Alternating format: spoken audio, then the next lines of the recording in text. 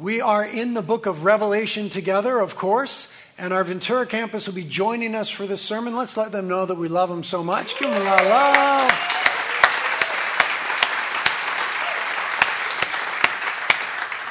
And we're in Revelation chapter 19. Revelation chapter 19. Gee whiz, you guys covered 2 chapters last week. 2 massive chapters. I leave town for 1 week and you almost finished the whole book. Good job. You did 17 and 18 with young Bo last week. You did a good job, huh? I watched that sermon. Yeah, Bo. And those are tough chapters. I'm really thankful that he did those. I strategically left town during those and left them to him. Just kidding. I'm not that smart. Could not have planned that far in advance. We're in chapter 19. The title of Bo's message last week was Come Out. The title of my message this week is Come In. Last week, God was calling his people to come out of Babylon, that wicked world system that seeks to seduce and persecute Christians. And now we see in chapter 19 an invitation to come in. We're not only called out of Babylon, we are called into intimacy with Jesus Christ. And we see that in our text today. We're just going to cover 10 verses of chapter 19. It's a big chapter. It's an important chapter. We'll see the glorious return of Christ next week. So we're just going to cover the first 10 verses of chapter 19. We'll begin to read together in verse 1. John writes and says, "After these things, I heard as it were a loud voice of a great multitude in heaven saying, Hallelujah! Salvation and glory and power belong to our God. Because his judgments are true and righteous. For he has judged the great harlot, who was corrupting the earth with her immorality, and he has avenged the blood of his bondservants on her. And the second time they said, Hallelujah, her smoke rises up forever and ever. And the 24 elders and the 4 living creatures fell down and worshiped God who sits on the throne, saying, Amen, Hallelujah. And a voice came from the throne saying, Give praise to our God, all you his bondservants, you who fear him, the small and the great. And I heard, as it were, the voice of a great multitude, and it's the sound of many waters, and it's the sound of mighty peals of thunder, saying, Hallelujah, for the Lord God Almighty reigns. Let us rejoice and be glad and give the glory to him. For the marriage of the Lamb has come, and his bride has made herself ready. And it was given to her to clothe herself in fine linen, bright and clean. The fine linen is the righteous acts of the saints. And he said to me, Write, blessed are those who are invited to the marriage supper of the Lamb. And he said to me, These are true words of God. And I fell at his feet to worship him, the angel. And he said to me, Do not do that. I'm a fellow servant of yours and your brethren who hold the testimony of Jesus. Worship God. For the testimony of Jesus is the spirit of prophecy. This is God's word. Let's pray. Lord, we thank you as we always do for your word this morning. It is so good to step into a world of truth as we step into your word. It is so good to hear truth, to think on truth, to speak truth, to listen to truth, to let truth penetrate our hearts and our minds. We're aware that we live in the culture of Babylon, culture of enticement and seduction and lies and corruption and lust and greed and malice and all these things that we talked about last week. But you're inviting us into a more wonderful thing, union with you. You are filling our hearts and minds with truth of the glorious gospel of Jesus Christ. We thank you for that this morning. We ask as we look at the truth of your word that you give us understanding by the Holy Spirit, who's a teacher of all truth and leads us into all truth. We ask together that you give us ears to hear and that you please help me to communicate in a way that's faithful and helpful. And that we would, please God, obey your word live according to it, commit ourselves to the truth of it, and follow faithfully after Jesus by the power of the Holy Spirit with every fiber of our being. Work these things in us for the glory of Christ, we pray. Amen. Amen. Well, a wonderful passage of Scripture as we have here. And by way of introduction, has anybody here ever read War and Peace, Tolstoy's book? Lynn Harm. Anybody else? Oh, of course, Helen Ernst has. Oh, Taylor, you have kind of Cliff Notes. That was a Cliff Note hand raise. Well, 3, all ladies in this church who have read War and Peace. Nobody reads it except for you guys. It's a huge book. No, of course you have, brother. Yes, that makes sense. I have not read the book, War and Peace. I'll be honest, I look at the size of it. I'm intimidated by it, nor do I enjoy reading fiction. But I mostly read commentaries. Here's a Bible commentary. Nothing against fiction. I think it's fiction. Isn't it fiction? Just kidding. I know it's fiction. War and Peace by Leo Tolstoy. So there's a great introduction, sort of a vignette that arises from the book. And because I never read the book, I'm not going to act as though I had and say, remember these characters in the book? I'm just going to read from a guy who has read the book what he has to say by way of introduction. This is a commentary on the book of Revelation by a guy named James Hamilton. It's been helpful to us in this study. Listen to what he says. This will help us think about this text. One of the most charming characters in all of the world's literature is a young lady in Leo Tolstoy's War and Peace. Everyone who sees her falls in love with her. Natasha Rostov, I don't know how to pronounce the names, who cares, is the lovely girl's name. And she's eventually betrothed to the noble and upright Prince Andrei Bolkonsky. Because she is young, the marriage is delayed for 1 year. Natasha is a character who wins the heart of every reader. And readers of War and Peace want joy and happiness for her. Finally, Andrei returns to claim his bride. Natasha has waited faithfully for the whole year. But on the last night, she is wooed by a worthless rake named Anatoly, who is already married. As I read the story, I wanted to warn her. I wanted to shout to her to wait for Andrei. Anatoly is a charmer, but it is clear that he will ruin her life. But Natasha is completely swept away. She agrees to elope with Anatoly, but at the last minute she is rescued from certain destruction. However, Prince Andrei cannot forgive her, and they never marry. The author goes on to say this in relation to our text. We are all like Natasha, easily dissuaded from what is best for us. Hear that phrase. That resonated with me. We are all like Natasha, easily dissuaded from what is best for us. And we need to be convinced that the one who is coming for us is worth the wait, so that we won't give in to the seducers who would ruin our lives. That makes sense, doesn't it? And that's exactly what the book of Revelation at this juncture is endeavoring to do for us. It is reminding us, the church, God's people, that we are the bride of Christ. That we are the betrothed bride of Christ, waiting for our ultimate union with Him. And the text is calling us in difficult days, in trying circumstances, in the face of opposition. The text is calling us to be the bride. And this imagery of the bride is placed in juxtaposition to the imagery of the whore. Powerful word, I know. And the book of Revelation is calling the church to be the bride and not be like the whore that we learned of last week. The mother of harlots, Babylon,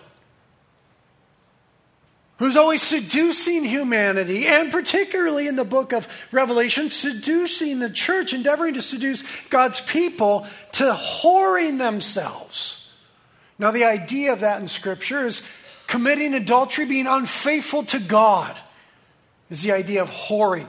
harlotry in the spiritual sense. We belong to God. We are His. To be unfaithful to Him, to engage in idolatry and immorality, to relegate Him to lesser places in our lives, in the Old Testament is often spoken of as whoring, harlotry, prostituting ourselves. God was always saying to Israel, why are you prostituting yourselves with the false gods of the Canaanites? I'm calling you to myself. That's what the book of Revelation is doing. Calling us to be the bride and not be like the whore. Endeavoring to seduce us to idolatry and immorality with the things of the world. And the wonderful declaration of the book of Revelation for the church is that we are not harlots.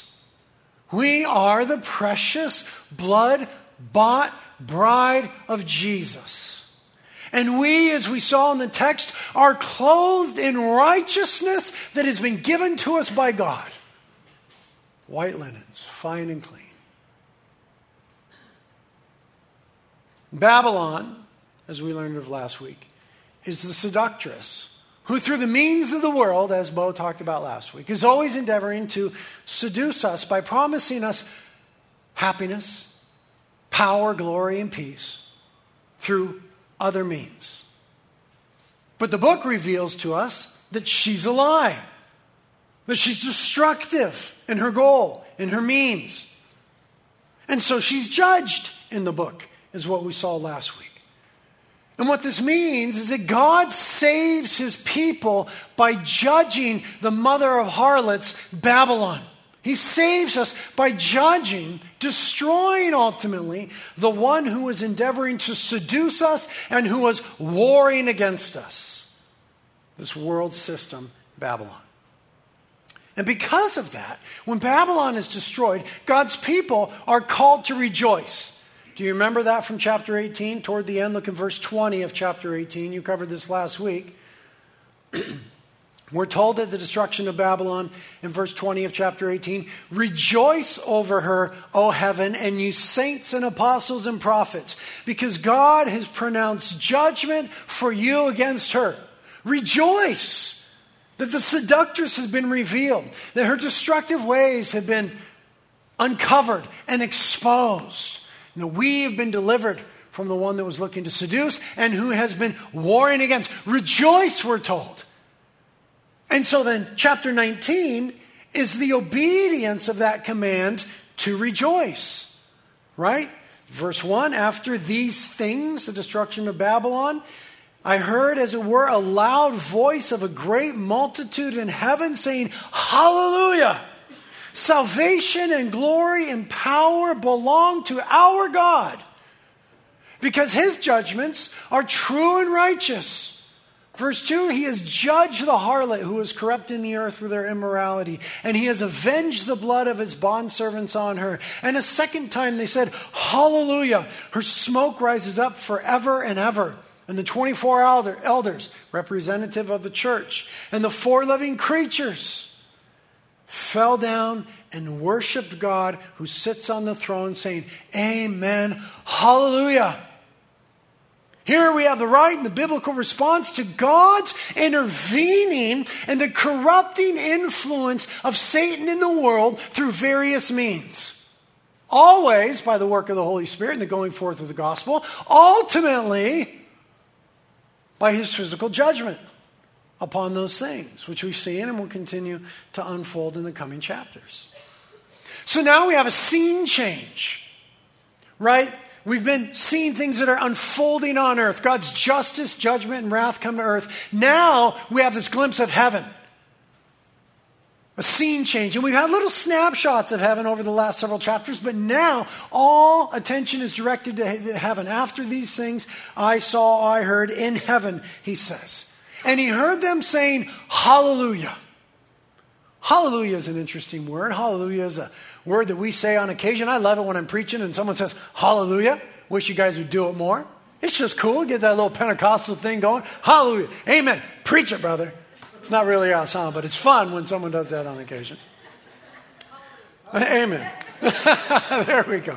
You're a good church.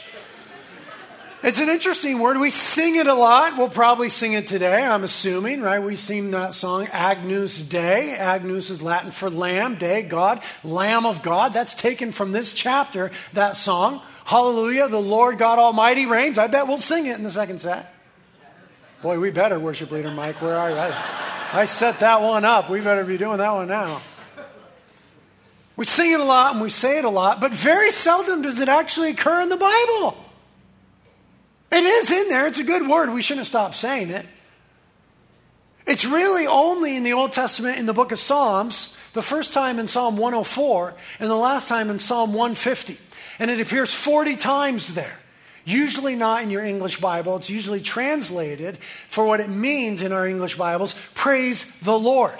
Hallel, one of the Hebrew words for praise. And then Yah, Hallel Yah, Hallelujah. Yah being a truncated word for Yahweh, one of the names of God. Praise Yahweh. Hallel Yah is what the word means. It's never in the New Testament until we get to this chapter. And then it's 4 times in the first 6 verses. That tells us something. It's in the middle of the Bible in the books of praise. And it's at the end of the Bible in this great moment of praise. That tells us that what's before us in this text is a really big deal.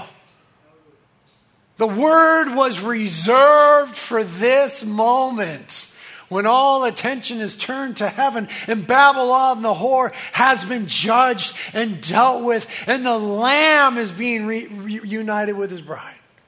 The word is reserved for this moment.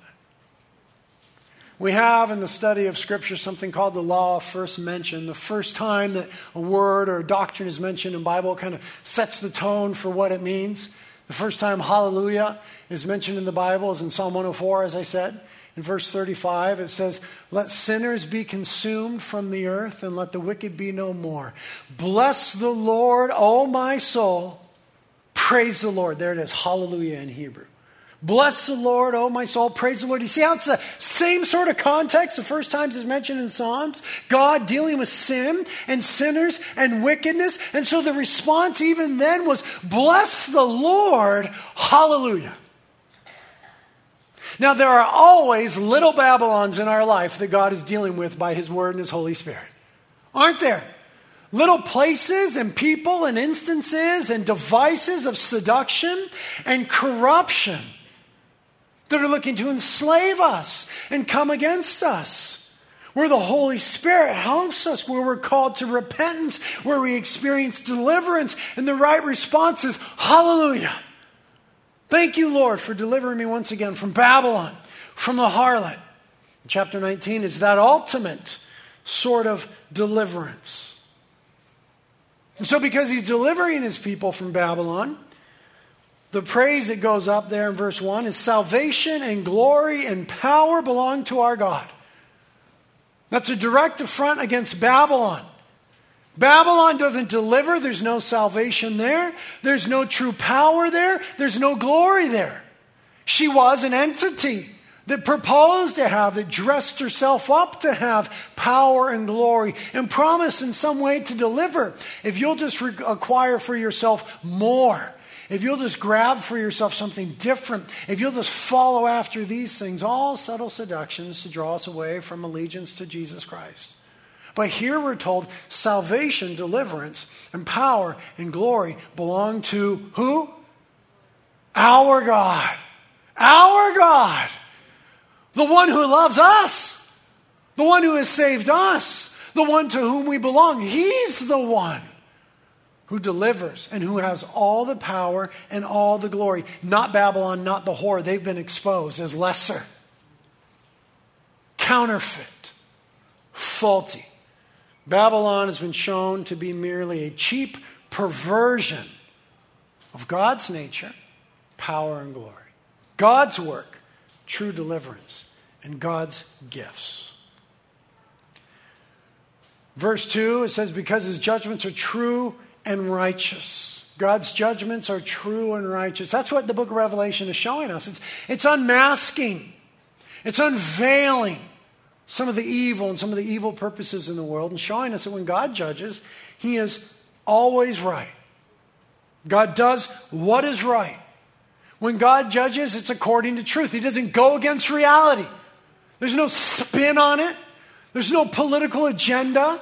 There's no, well, maybe that's right for you. Maybe that's right for some people. God is right in his judgments. His judgments always show us what is and what ought to be. That's why, dear brothers and sisters whom I love, we pay careful attention to God's word. All of his declarations are true and just and righteous. They show us what truly is and what ought to be. And as we've said a million times in our study of the book of Revelation, we live in an age of deception where we really need to give ourselves to carefully discerning what is and what ought to be. And we do that through the Word of God. We're told there that God judged the harlot because she was corrupting the earth with her immorality. God took vengeance on her. Vengeance, strong word. Vengeance. We often think of it in negative connotations, but when it comes from the Lord, it's right. Vengeance is right. And he took vengeance on her according to his glory. Verse 3. And the second time they said, hallelujah, her smoke rises up forever and ever. Babylon, the whore's punishment, lasts forever. Her seductions have eternal consequences. Let me just say plainly what the text is getting at. Hell lasts forever.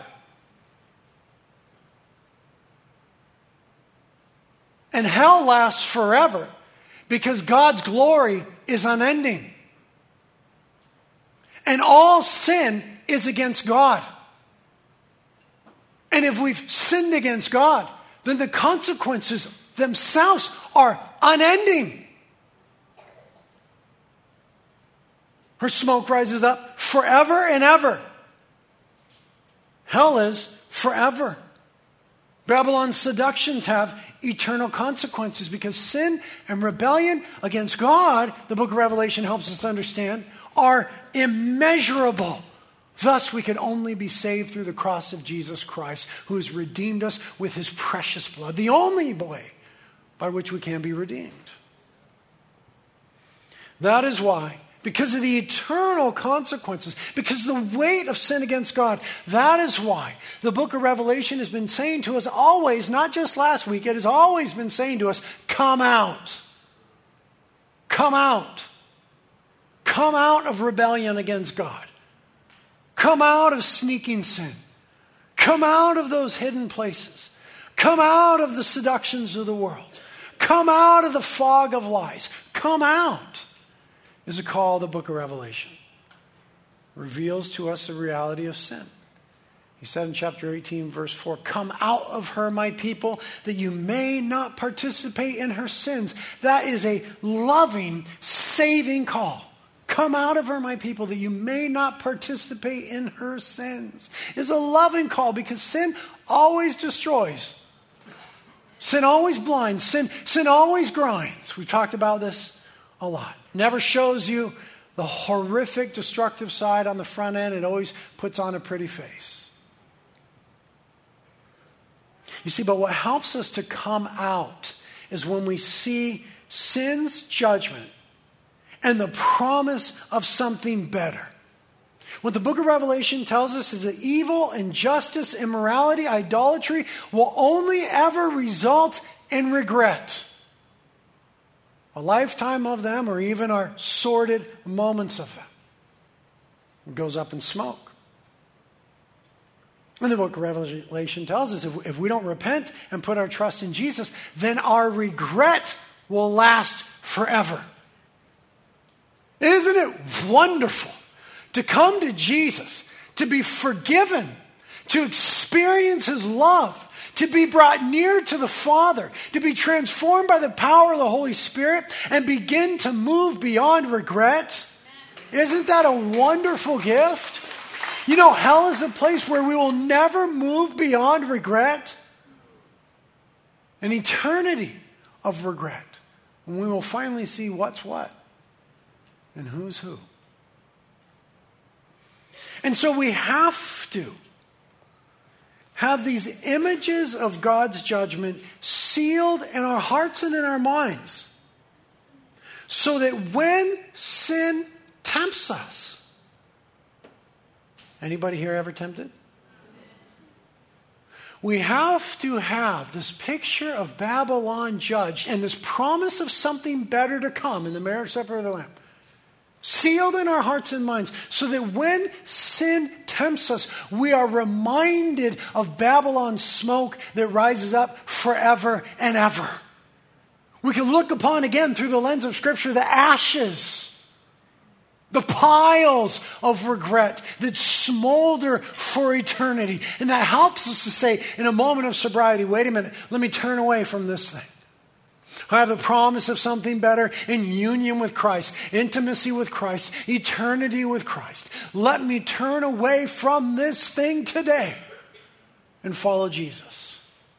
It helps us to see that her smoke goes up forever and ever. Verse 5 begins to transition, and a voice came from the throne saying, "Give praise to our God, all you his bondservants, you who fear him, the small and the great." Every person that belongs to God at any stage in life. The call to give him glory and to fear him. You know, there's something that we ought to recapture as God's people, is a healthy fear of God. Not the fear of punishment, for Christ has been punished for us. His perfect love casts out that sort of fear. His love demonstrated upon the cross. But the fear of reverence that reveres God and his holiness and his justice and his beauty and his power and his authority and his kingship. That is willing to say, because God is God and I am lesser than, I am willing to obey and refrain from this sin. It was the fear of God that kept this party from the fear of Babylon. You see, when we lose the fear of God, then we begin to fear, revere, fall into the seductions of Babylon. And when we have a healthy fear of, reverence for, allegiance to God, that delivers us from the fear of Babylon, pursuing after lesser things, false allegiances. And the glorious declaration of heaven here in this text is though it appeared though it appeared that the whore and the beast would reign, they do not. Verse 6 that I'm sure we'll sing later. And I heard, as it were, the voice of a great multitude, as the sound of many waters, and as the sound of mighty peals of thunder. Pause right there for a minute. Let me just remind you, worship's going to be loud in heaven. I know some of our more seasoned saints sometimes say that worship here, reality is loud. Can I just say on the back end, we're trying to prepare you for heaven? I'm just kidding. But it's going to be loud. Nobody's singing off key, I bet. There'll be heavenly tuning, heavenly band. But it's going to be loud like peals of thunder, sounds of water. It's loud. It's glorious. Which, all joking aside, that should make us think about our worship sometimes, which is often reserved, quiet, non-generous in its expression. I understand personalities and types, and I get that. But when there's the revealing of what's what and who's who, what is and what ought to be, man, it gets loud. It just gets loud. It's going to get loud one day. And what they're saying is, though it seemed as though the whore and the beast would rule, they do not. The last part of verse 6, hallelujah. For the Lord our God, the Almighty, reigns. He reigns. There's loss and there's earthquakes and there's cancer and there's failures and there's oppression and there's brokenness and there's all these things, but there's coming a day where we will all together say, hallelujah, praise the Lord. For the Lord God Almighty, He reigns. Now that is always true. It will one day become manifestly true in the whole world. Ah, there we go. There we go, church. But it's true right now. Hallelujah, the Lord God Almighty reigns. It is true right now. He's our Lord. He reigns in our hearts. He's the head of the church. He reigns in our gathering.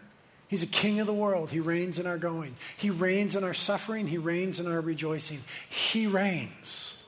Man, what a wonderful privilege it is in life to realize that God is ruling and reigning over your life, over our difficulties and our joys, our dreams, our sorrows, our hopes and our disappointments. God is present, ruling and reigning in, sovereign over all of them. And now what we see is that reminder of our betrothal to Jesus that is one of the defining factors in our forsaking of sin. You know, in our culture, you give the engagement ring, right? And you give the girl the engagement ring, and it means, dude, she's off the market. She's off the market. Don't be a sleazebag. Don't even talk to her. And hopefully she's not even talking to you. She's off the market. She's betrothed. She turns away from other suitors, other options, and the man does as well. That's what betrothal does for us. Betrothal joyfully saves us from playing the whore with Babylon. So that we can simply say sometimes by faith and in the power of the Holy Spirit, I don't need to do that. I belong to Jesus. I don't need to form my identity on that. I'm the beloved bride. I'm betrothed. I don't need to pursue after that. I'm promised.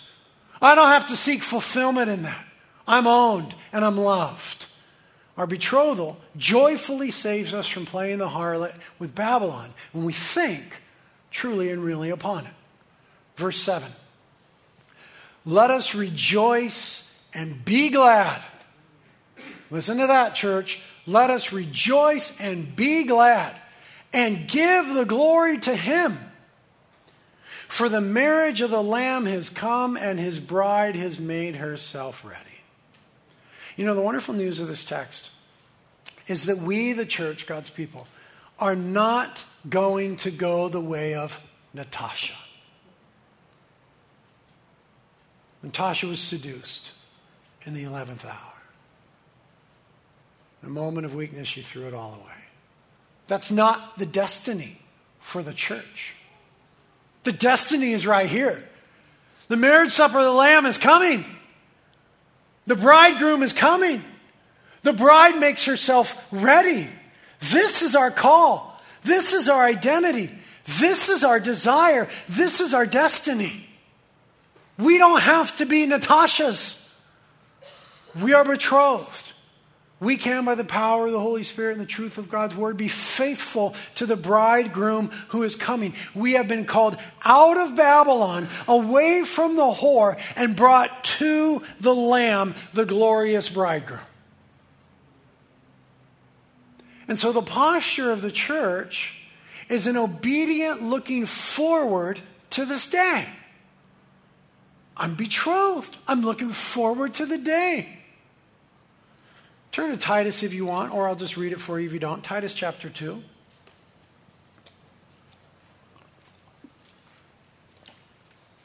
Titus chapter 2 says this about this concept, starting in verse 11. The grace of God has appeared. You there yet? You still going? Titus? All the T's are together in the New Testament. So if you find Timmy, you're close to Titus. Titus chapter 2. For the grace of God has appeared, bringing salvation to all men, instructing us to deny ungodliness and worldly desires, and to live sensibly, righteously, and godly in the present age. Look how clear and how good that truth is. Let's read verse 12 again. His salvation has come, instructing us, okay, we've been told by God to deny ungodliness and worldly desires and to live sensibly, righteously, and godly in the present age. Now look at the stance. Look at why we do this. Verse 13. Looking for the blessed hope and the appearing of the glory of our great God and Savior Christ Jesus. Because we are betrothed, Because the bridegroom is coming, because we belong to him, and there is coming the day of ultimate intimacy and union, we refrain from the stuff of Babylon. Looking for the blessed hope and the appearing of the glory of our God and Savior Christ Jesus. Verse 14, who gave himself for us, that he might redeem us from every lawless deed and purify for himself a people for his own possession, zealous for good deeds. Back to Revelation 19. We look forward to this day of the marriage ceremony, the marriage supper of the Lamb. And it affects the way that we live now. We don't live for the stuff of Babylon. Readily identified. More and more clear to us as we immerse ourselves in truth. We don't live for it. We don't live according to it. We live for the Lamb. Verse 8, and it was given to her, back in Revelation 19, it was given to her, the bride, us, the church, to clothe herself in fine linen, bright and clean, for the fine linen is the righteous acts of the saints, us. Notice what it says. It was given to her to clothe herself in fine linen, bright and clean. This heavenly garb that we're wearing, fine linen, bright and clean, what it's emblematic of is purity. This sort of symbolism is why brides generally wear white on the wedding day. It's the picture of purity. And notice, it's given to us. That's a divine passive in the Greek language. It was given to us by God. This righteousness in which we are clothed before him is a gift from God. 2 Corinthians 5:21. God made him, Jesus, who knew no sin, to be sin on our behalf, so that we might become the righteousness of God in him. There are two ways in which God gives us righteousness. He gives us positional righteousness. Through the sacrifice of Christ on the cross, his blood views us as a pure, spotless bride, holy, without wrinkle, fault, blemish, or blame. Someone say hallelujah. And he gives us, by the power of the Holy Spirit and the sanctifying work of his word, practical righteousness. Drawing us into godly living, enabling us to live differently, transforming us. We are all, by the Holy Spirit, the scriptures say, being transformed into the image of Christ, looking more and more like Jesus by the work of the Spirit. He gives us positional holiness, by which we stand in front of him, and practical holiness, by which we live for him. Both of them are gifts from God. And when we get to heaven, that gift will be so evident. There we are, clothed in fine linen. White and clean. I should have worn white today. White and clean. White and clean. Because we are the church, the bride of Christ. Now this idea of marriage there gets to this. Intimacy and union. That's the idea of it. Intimacy and union. Marriage on earth is meant to be a picture of the relationship between God and his people. And in the best case, it is intimacy and union. It is belonging. And this idea of us being the bride of Christ is consonant with the way that God has dealt with his people always. He called Israel his wife. They're the wife of Yahweh. Look at Isaiah here. Fear not. This is God speaking to Israel. Listen how beautiful this passage is. Fear not, for you will not be put to shame. And do not feel humiliated, for you will not be disgraced. But you will forget the shame of your youth, and the reproach of your widowhood you will remember no more. For your husband is your maker, whose name is the Lord of hosts. And your Redeemer is the Holy One of Israel, who is called the God of all the earth. For the Lord has called you like a wife forsaken and grieved in spirit, even like a wife of one's youth when she is rejected, says your God. That's just God saying, listen, Israel, I know you've been unfaithful.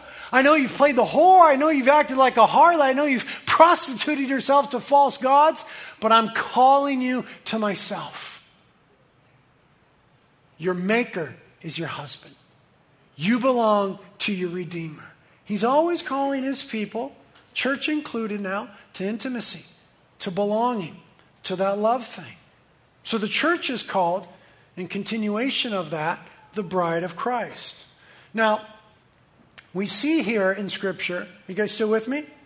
Okay, don't be distracted by people getting up and going potty. Stay with me. We see here in Scripture some parallelism between the Jewish wedding customs, right, and our salvation experience. Jewish wedding customs were pretty involved, much more so than our day. They involved a betrothal, a bride price, the contract, the waiting, the ceremony, and the feast.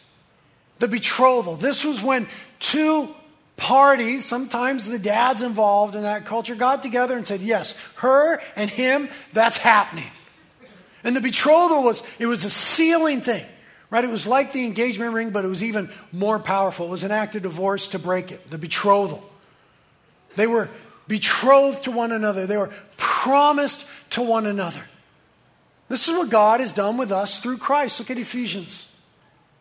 Blessed be the God and Father of our Lord Jesus Christ, who has blessed us with every spiritual blessing in the heavenly places in Christ, just as he chose us in him before the foundation of the world, that we would be holy and blameless before him in love. Look at that betrothal language. Chose and love. The Father chose us because of love to be with him.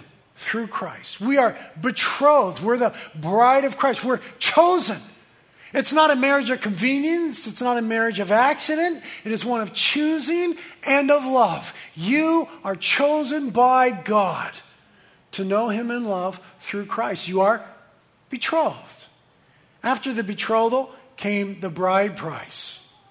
This was a fun time. Now, as a father of a daughter, I'm looking forward to enacting this sort of bit of Judaism in my life. This is when the father said, oh yeah, you want to marry my daughter? This is how much it will cost you.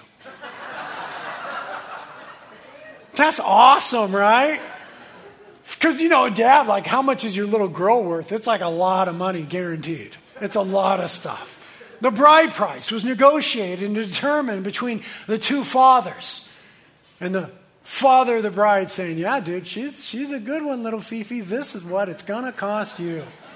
A lot. Look at the bride price for us.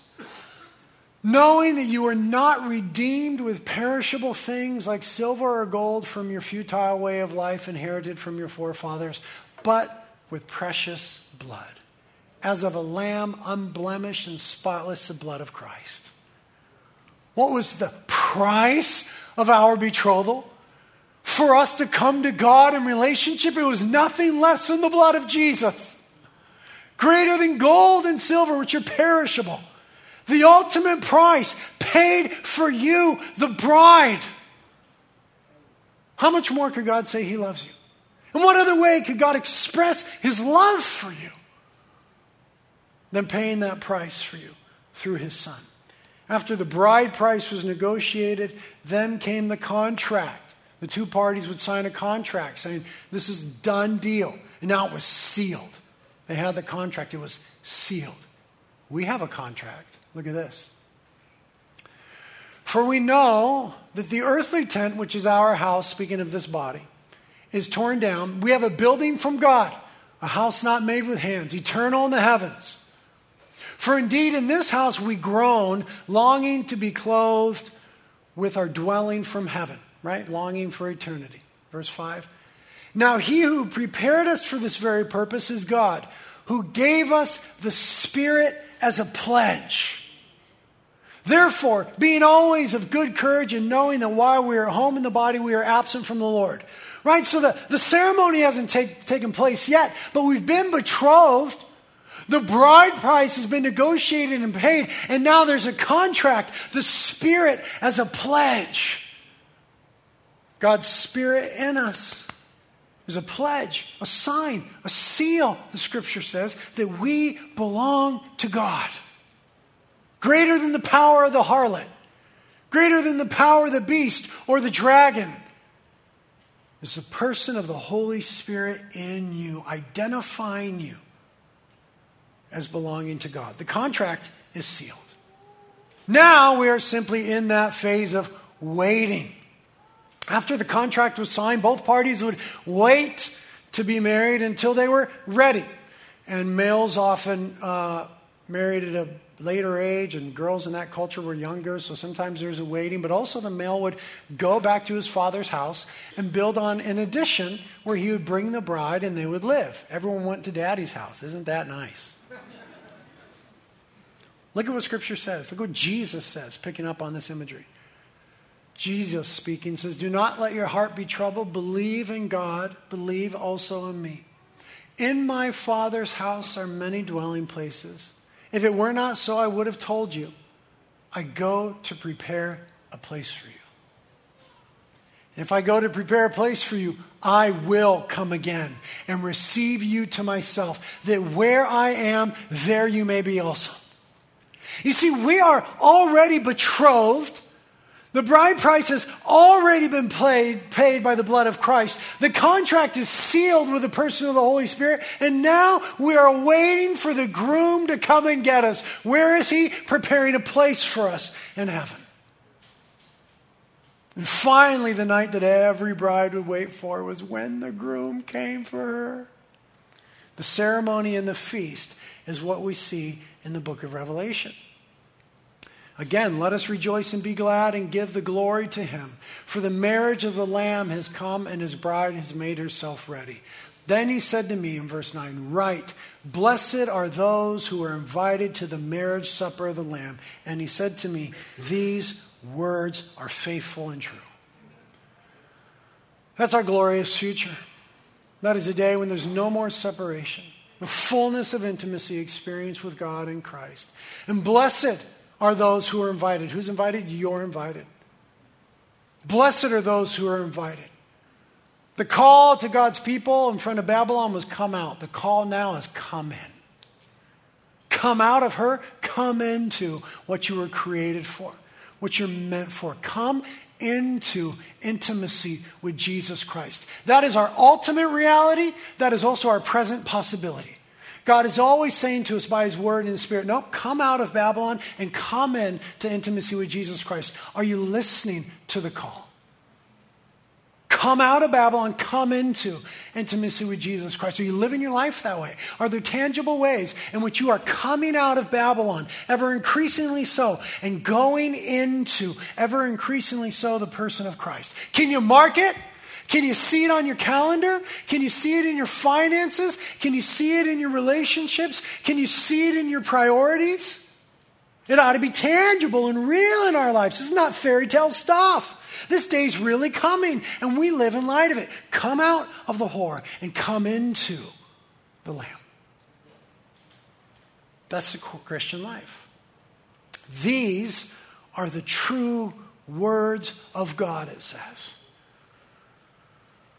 Again, this quote. We are the Natasha one. Next. We are like Natasha, easily dissuaded from what is best for us. And we need to be convinced. That is how the book of Revelation is serving us right now. Convincing us that the one who is coming for us is worth the wait. Babylon, her smoke rises up forever and ever. All that the world has to offer will pass away. So that we won't give in to the seducers who would ruin our lives. This is God's word. May we have grace to live according to it. Thank you, Lord, for this gracious, beautiful call to come in, to be with you, to live for you, to follow after you. Thank you that we are your bride. Lord, just help us by the Spirit to live like this daily. Lord, I'm aware in my own life of all my little unfaithfulnesses, my unfaithful moments, my wandering, my turning to other things and lesser things. We would ask that you'd help us in those moments by leading us into the truth that we are yours and that we're moving toward this wonderful day, the marriage supper of the Lamb, the most glorious celebration the world will ever know. Thank you for this imperishable inheritance we have laid up in heaven for us. Help us to rejoice in it now. Help us to live according to it. For the glory of Jesus Christ, we pray. Amen.